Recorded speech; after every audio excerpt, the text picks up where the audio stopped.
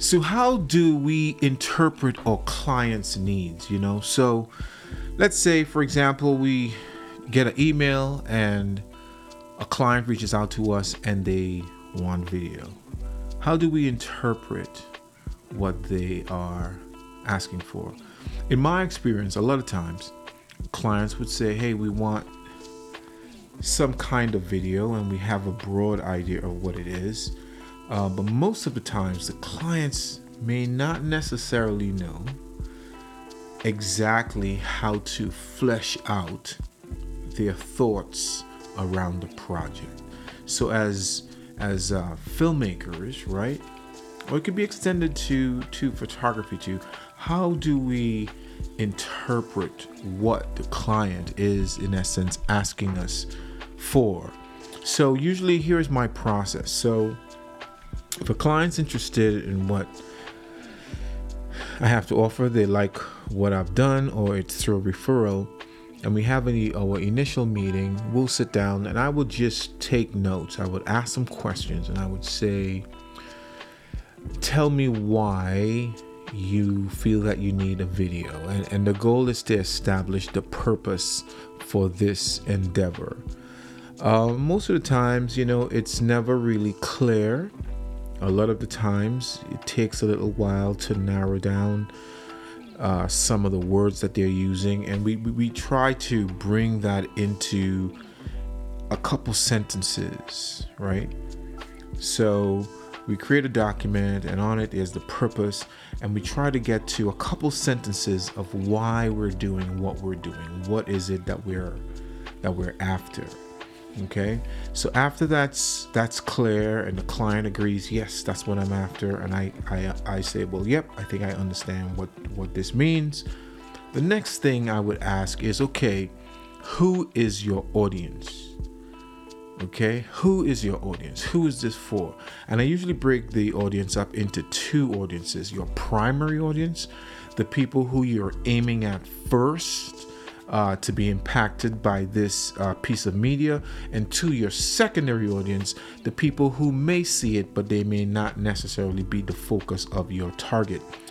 And the answer to this question, to me, is the most important answer in the entire process, because once we really begin to understand who this is for, who the audience is, and we do like a deep demographic dive into who the audience is, then we could understand what kind of aesthetics, right? What kind of aesthetics can go into the film. This particular answer determines your composition, it determines the pace of your film, it determines your messaging, it determines the psychology of the film.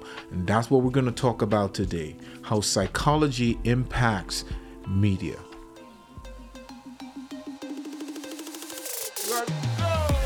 Welcome to the 1.7 podcast, the place where creatives get to speak the truth about ourselves, our art, and our place in the world.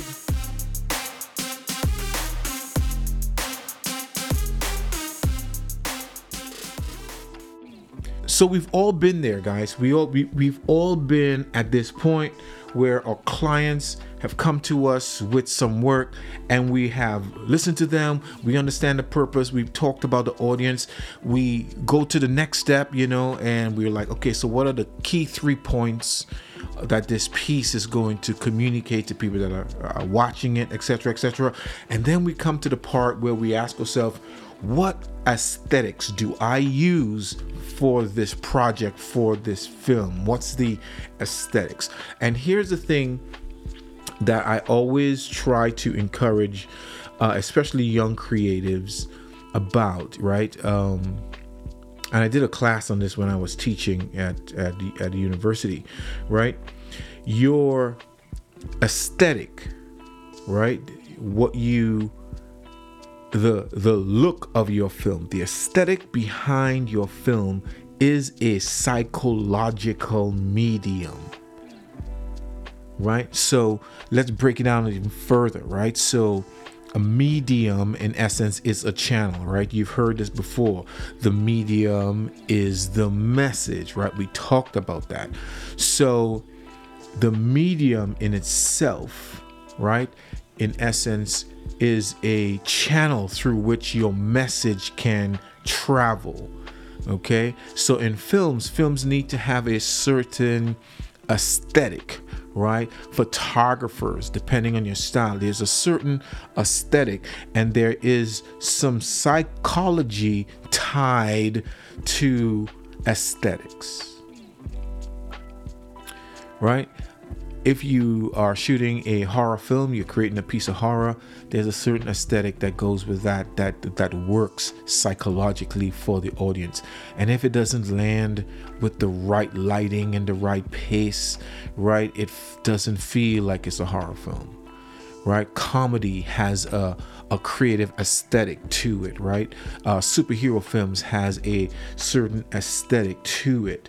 So as creatives, right, especially as a videographer, one of the things that I really dove into right away, and I've always asked myself, and I consider this in my films, right? I consider this, right, how the psychology of media will impact the film, and how can I use the psychology of media to impact and keep my clients happy based on who they're targeting.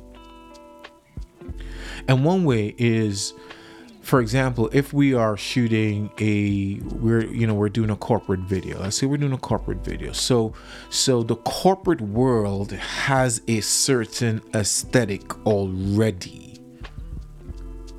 right?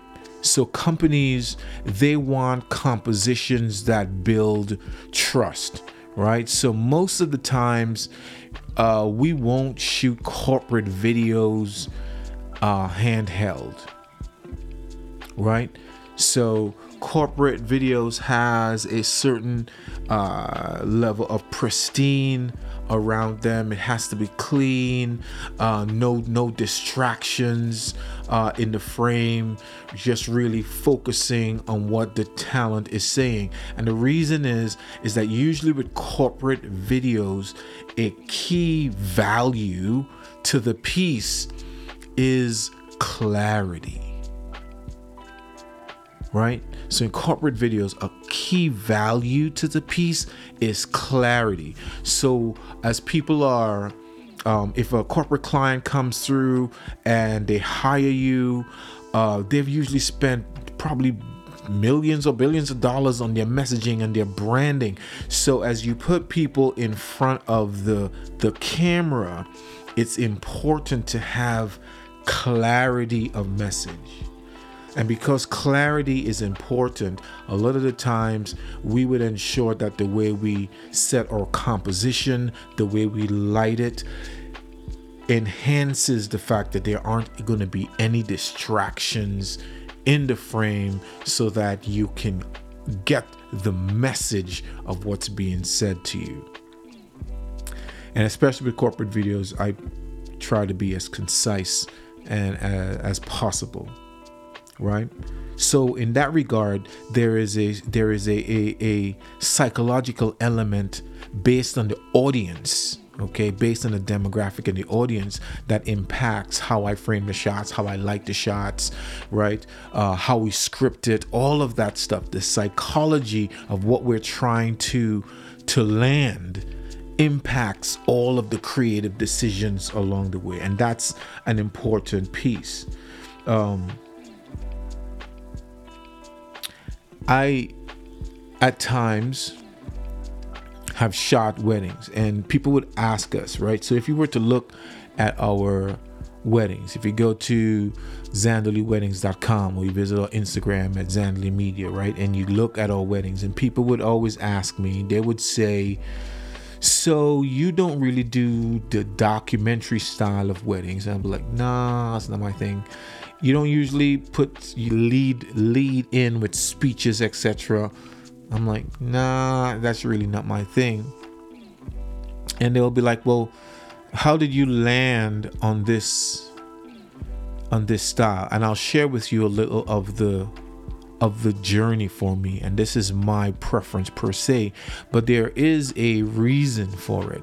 So when I looked at wedding videos initially, and this was probably a while ago, I would say,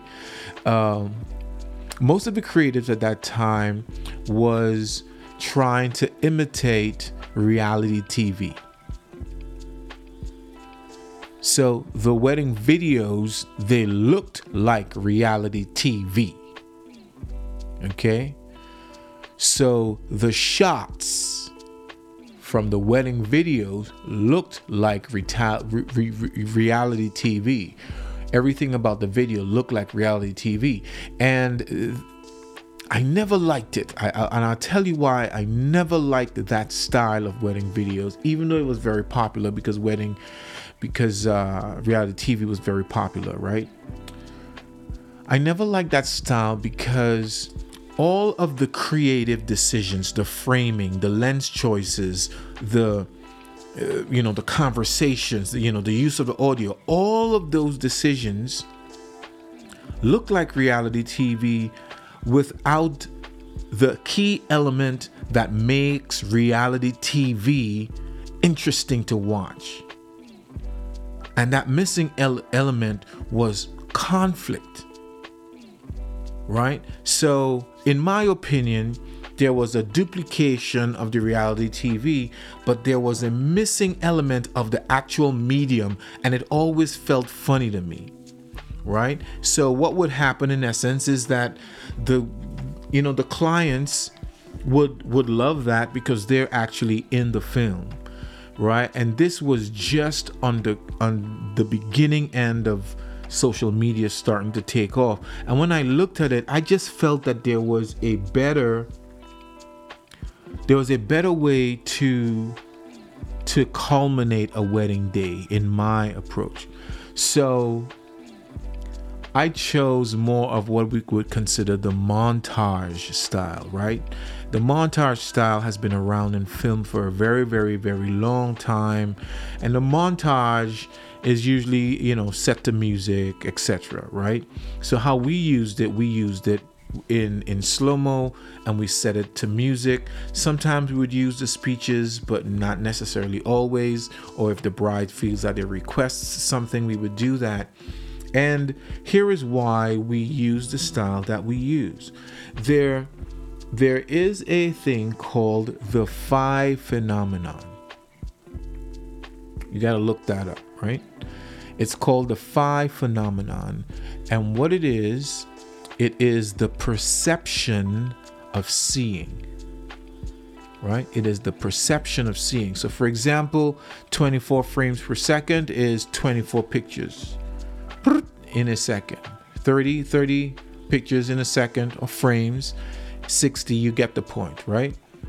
And our brain, the camera's taking these pictures, and our brain somehow is perceiving the movement. Our brain is doing some work to tie these frames together in our minds, and then we see them as movement, right?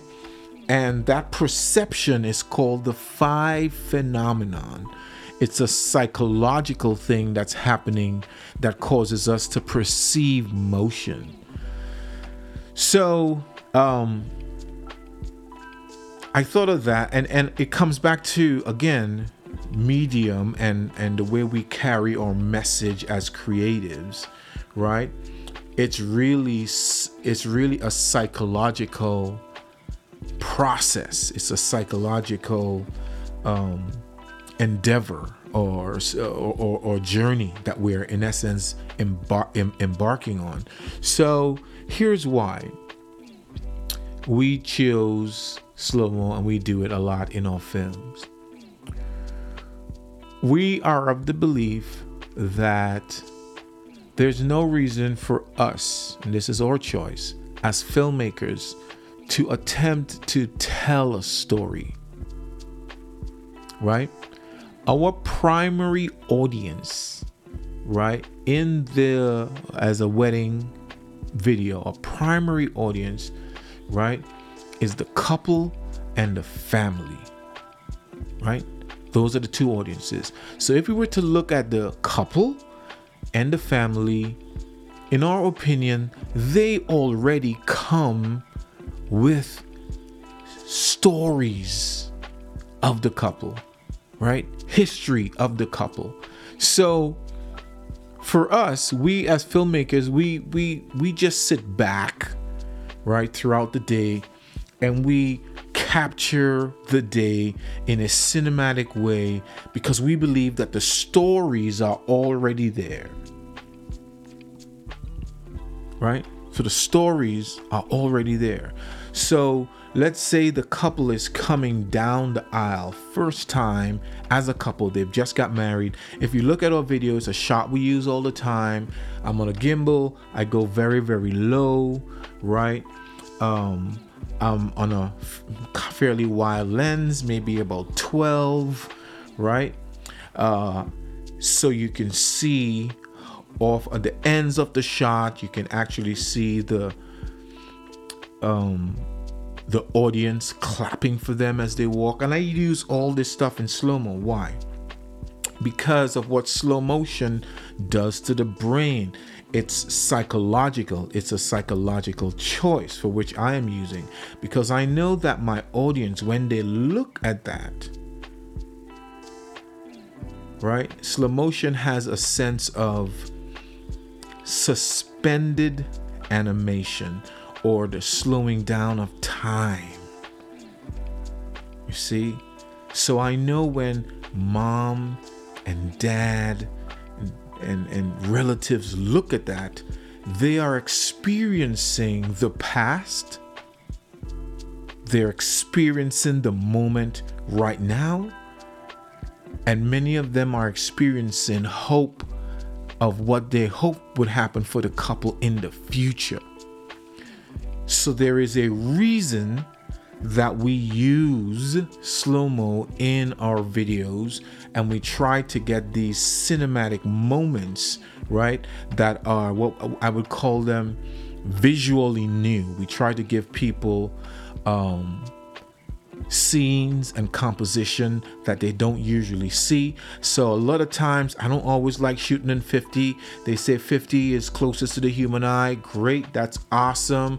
Okay, I want to see stuff, I want to feel stuff that I don't usually feel and see with my eye, right? So a lot of our shots are a little lower, some of them are a little higher, some of them are a little wider. We want it to feel a little cinematic in our composition.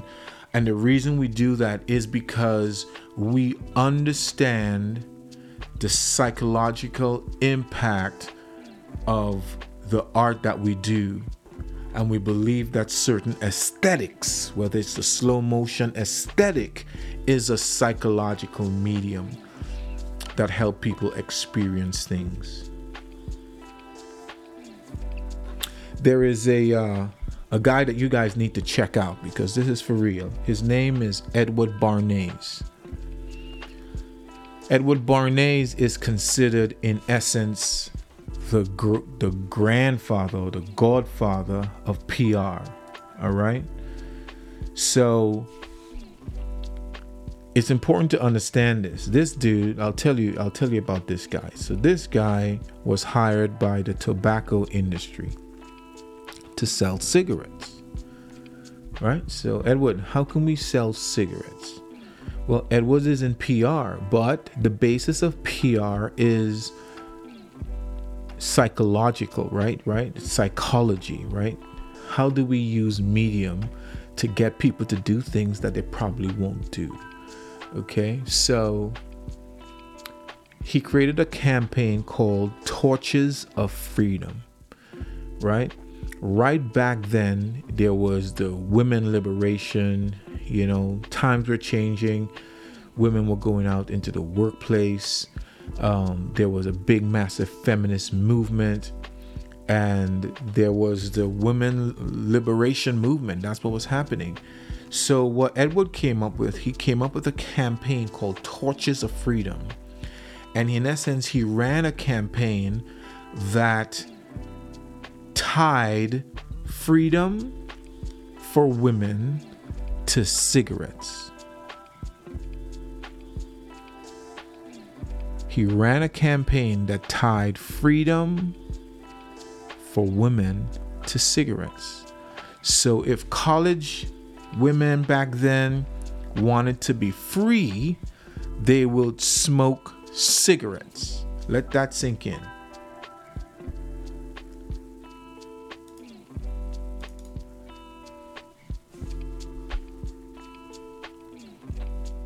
If folks wanted to be free, they would smoke cigarettes. They would see it in the movies. They would see it in ads. It was cool. The tobacco industry, right, tied patriotism and freedom, right, for women to cigarettes. And it worked. Raised up a generation of smokers. The psychology of media. As creators, we really need to understand this in our art. We need to understand that what we use and what we are doing is a medium for a message.